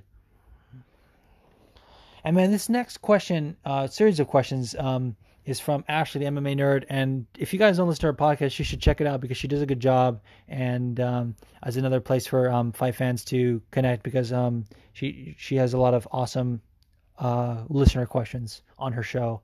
You guys do a good job with that, because we do have some of the same listeners. She said, is Dad Faber going to go on an awesome win streak now like Dad Cerrone did? I'll take it question by question. Maybe. Now, leading into this, and I mentioned at the top, I mentioned how Fight Geek said that on the Split Decision podcast, and my thoughts were initially like, no. Because when Cowboy had his son, he was like over the moon. He was like, this is my fucking pride and joy. I'm going to go win a championship for you. He was bringing him to every fight, bringing him into the octagon. He always kissed his son before he entered the cage. He was so proud to be a dad. I mean, it was really beautiful to watch. And Uriah was just like, yeah, I had a kid, so I guess I should take some time off, but then I'll come back. And I didn't personally see his kid in the arena, so I don't know if it matters as much to him as it does to Cowboy. But it certainly looked like the layoff, if nothing else, the layoff rejuvenated him. So maybe. But again, at this age, I really think he only has a few more in him. And then we've talked about it. She said, are you happy? Are you mad about the Ladd stoppage or happy for her brain being saved more damage? And the answer is yes. Yes, I'm mad about the stoppage, and yes, I'm happy for her brain. So, yeah, we've already gone way into it. And then the last question from her says, is Team Alpha Male back on the rise? Yes. But I don't think they were ever really on the decline. They've always kind of ran those lighter weights. You know, and I guess they're Team Alpha now. I think they've dropped the male. They're trying to be, progressive in 2019 and, hashtag Me Too, all that. So Team Alpha is on the rise if your name is not Darren Elkins. Wah, wah. Sorry, Elkins fans. Joe Quigley, again, says, what's next for Faber and GDR? I think the UFC will put together Pena versus GDR to see who fights for the title next, and I don't know what happens with Faber. Here's the deal, dude. I wanted to talk about this because Juliana Pena, in my opinion, if you're going to make a statement, if you're going to come back after a long layoff and you want to challenge the champion with a win, you got to finish someone like Nico Montano. And I do think Nico doesn't get the credit she deserves because everyone just remembers her as the girl who had to pull out against Valentina and didn't want to accept the fight and said that Valentina didn't deserve it and she wanted to fight Sajara and all this stuff. But Nico is tough as nails. So, yes, at the same time, I'm saying she should have finished her if she wanted to make a statement. But I'm conceding that Nico's tough to finish.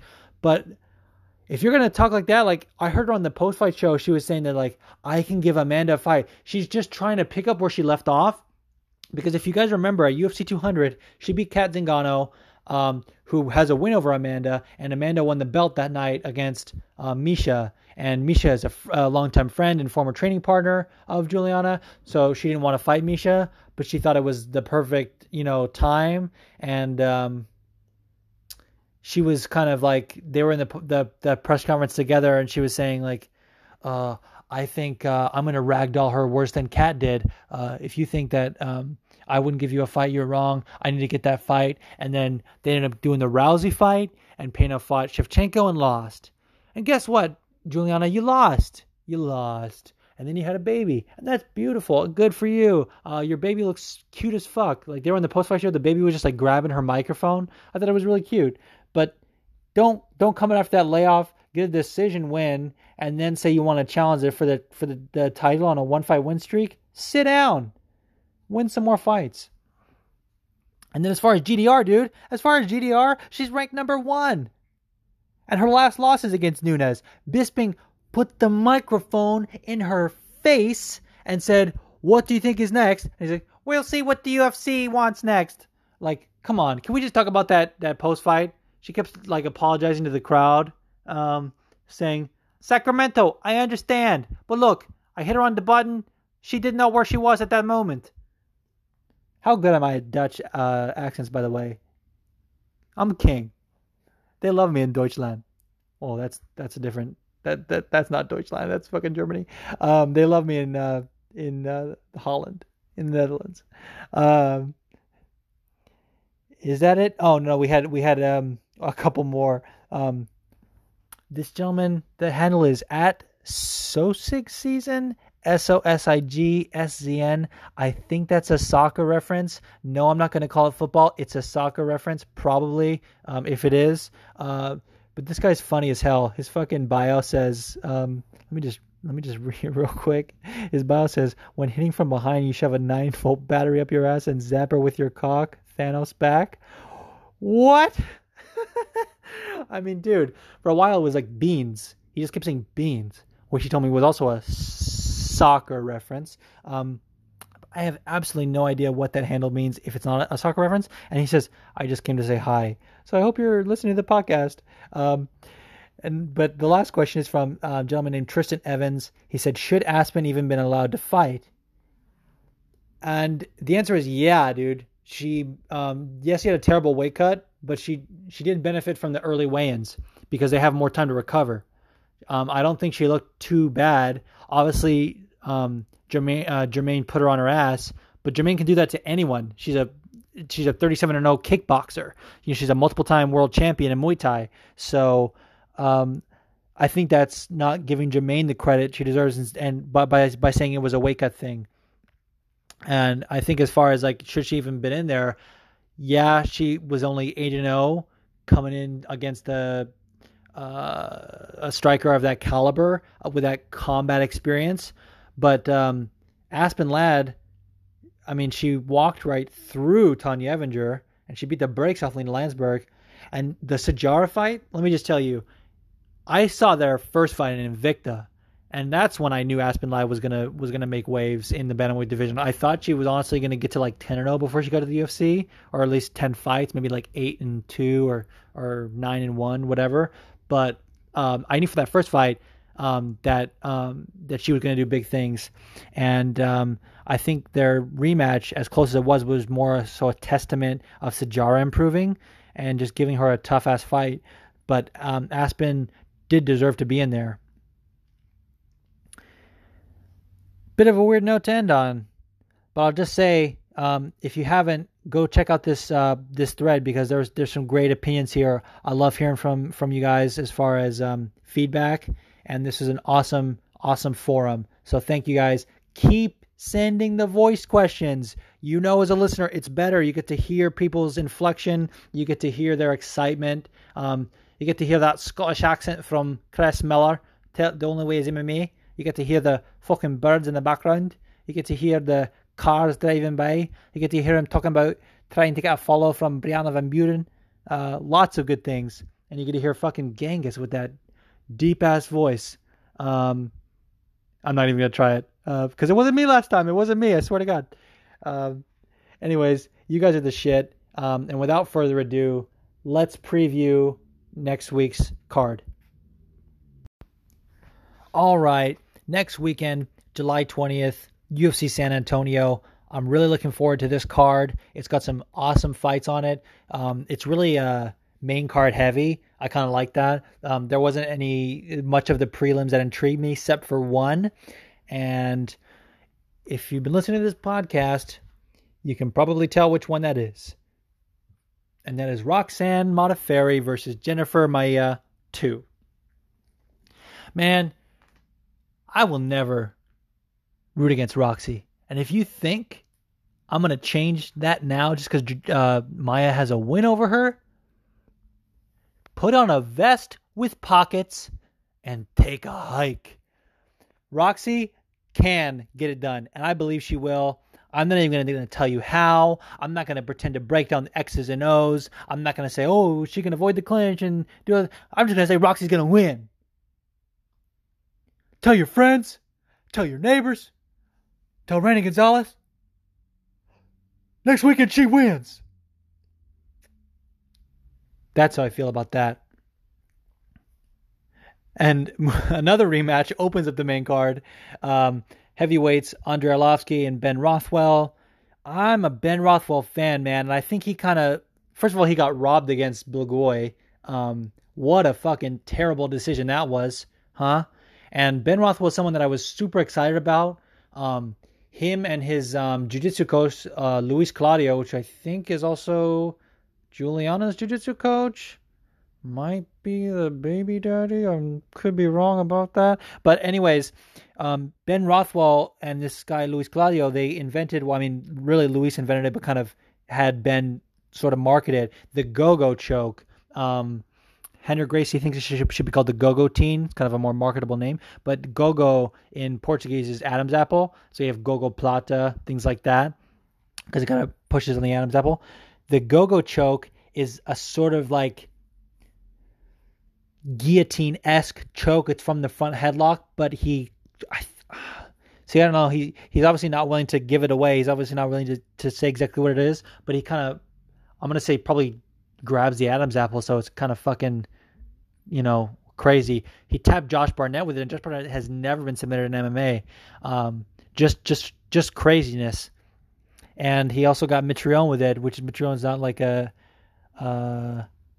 good like grappler necessarily, but he's good at avoiding those situations. And he actually made Mitrione shoot for a takedown, so he must have had him rocked on the feet, which is just crazy.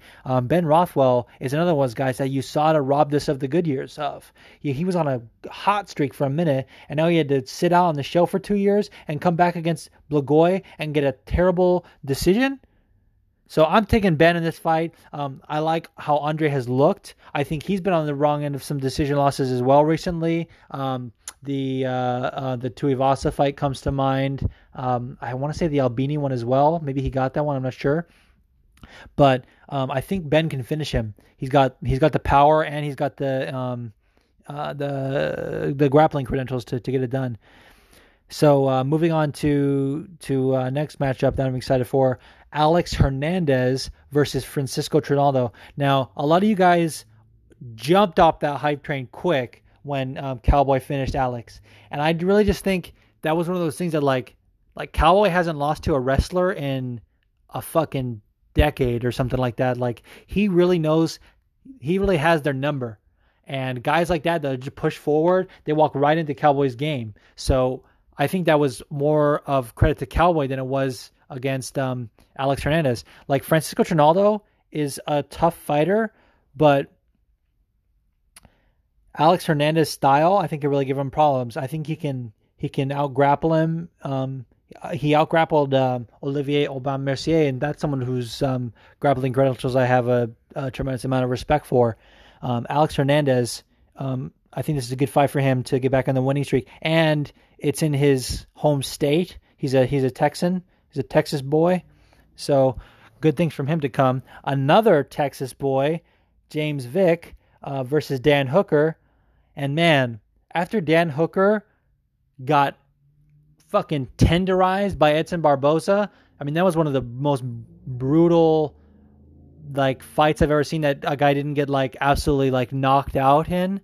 And it wasn't bloody. Like, he was just taking it to the body, dude. I mean, Dan Hooker it was like too tough for his own good. I think his corner should have thrown in the towel personally. That was hard to watch. And this is a very intriguing matchup for me because they're both like lanky and they're both tall for the division. And I think it's a good fight for them both to get back on track. I think James Vick's coming off the Felder loss, if I'm not mistaken. I don't think he's had a fight in between. And Dan Hooker's obviously coming off that Barboza loss. I kind of don't like it for that reason, because I like both guys and I want to see him back in the winning column. But I like the matchup. I think it's going to be fireworks. I'm not going to give a pick on this one because I don't think you guys listen to this podcast for my picks anyway. I think it's more so the other shit. So thank you for that. But I'm looking forward to this matchup a lot. And another matchup I'm looking forward to, for the wrong reasons, obviously, is Greg Hardy versus Juan Adams. And I'm one of those guys that likes to do the whole boycott Greg Hardy thing because fuck Greg Hardy. But I'm not going to boycott Juan Adams. That's for damn sure. And I think he's the only one that's been clamoring for this fight, and he deserves it. Dude, if you haven't listened to Juan Adams' interview that he gave on the Split Decision podcast, go back and watch it. Or listen. Or however you fucking consume podcasts. Dude, go support this guy. Go support these guys, Phil and the Fight Geek, and go support Juan Adams, because he deserves your support. He's a guy that has and I didn't know this until this interview. He has a degree in computer science. Or engineering. Or something. Fuck. Now I look like an asshole because I just pumped him up. But dude, he's awesome. And he even stuck around with them to do the listener questions. Massive respect, in my opinion, for Juan Adams. And he's a big boy. He cuts him like 300 to get to 265, which is probably similar to what Greg Hardy does.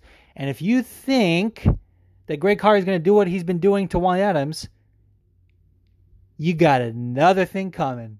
And that thing is the Kraken.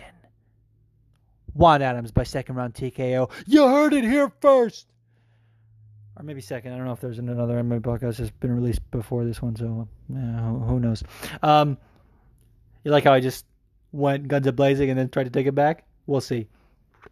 The co-main is something I'm really excited for as well. Alexei Oleinik versus Walt Harris. And man, they were supposed to fight, I think, on the Florida card, and Walt Harris took a replacement. He took another Russian, Sergey Spivak.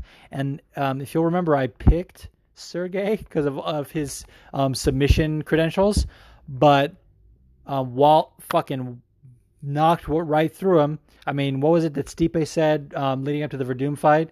He said it's hard to do jiu-jitsu when you're getting punched in the face. Man. But after the way Oleinik brought it to Overeem in their fight, I'm leaning towards Walt in this because if you do that against Walt, I mean, Walt's not someone who has a chin. I mean, let me phrase that. Walt's not someone whose chin I'm worried about, and I don't think that game plan is going to work on Walt, and he just might knock him the fuck out. But I like Alexei a lot. I would love to see him get another Ezekiel choke because that shit is incredible. But we'll see. Amazing matchup. And now, the main event of the evening. Rafael dos Anjos versus Leon Edwards. I talked about this a little bit in the forum. I think it's going to go the distance. I think RDA is going to make it a dogfight. I don't think he has any worry about getting finished by Leon Edwards. I think Leon Edwards couldn't finish me. That's a lie, obviously. But Rafael dos Anjos, I want to see him back in the winning column. I think RDA winning is good for the UFC. Leon Edwards' last loss was to Kamaru Usman. They're not going to sell him in a title fight, especially, yes, he's on a win streak, but part of that early win streak was against some people that shouldn't be in the top 15, in my opinion. So they're going to go with someone like Colby or Masvidal. And Phil talked about this, and I kind of touched on it as well. He thinks that if Robbie wins, they might give Robbie the title shot, and if not, and if Colby wins, they're going to give it to Masvidal. I think, and the credit to Mark Raimondi saying this on MMA Reporters, I think he's right. He said it best.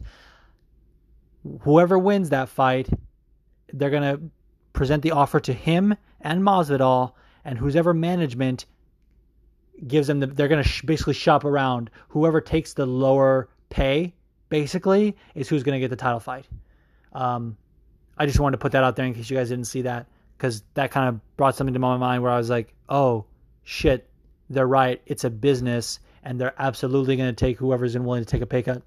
But aside from that, I think RDA is going to take this one, at least I hope, because that'll put him back into title contention. And then, how about this? Just thought of this. RDA wins. You do RDA versus Ben Askren. There you go. Solved it. Whatever. Dude, if Leon Edwards wins, or even if he loses, I think he should fight Darren Till. That's what I think. I know last episode I said Ben Askren versus Darren Till, and I still like that fight.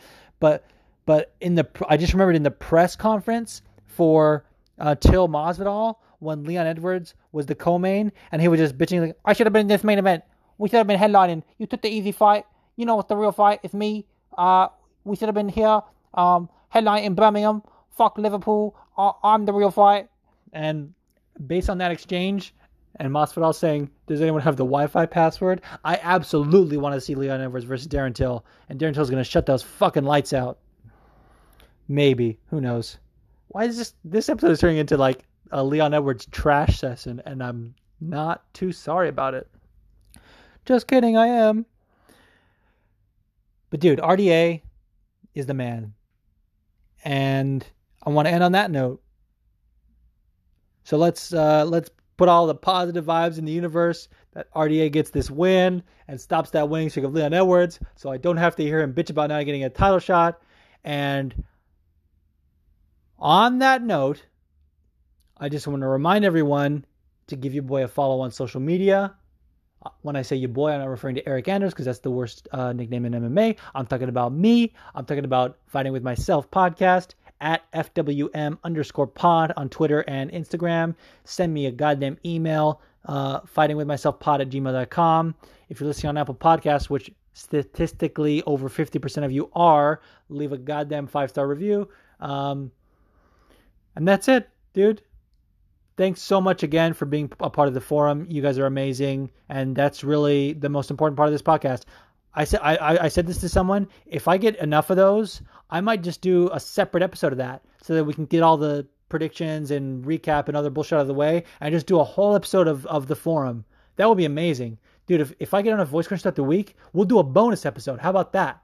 So send those in if you have anything that's on your mind. Get your voice heard. Yeah, good night and good fights.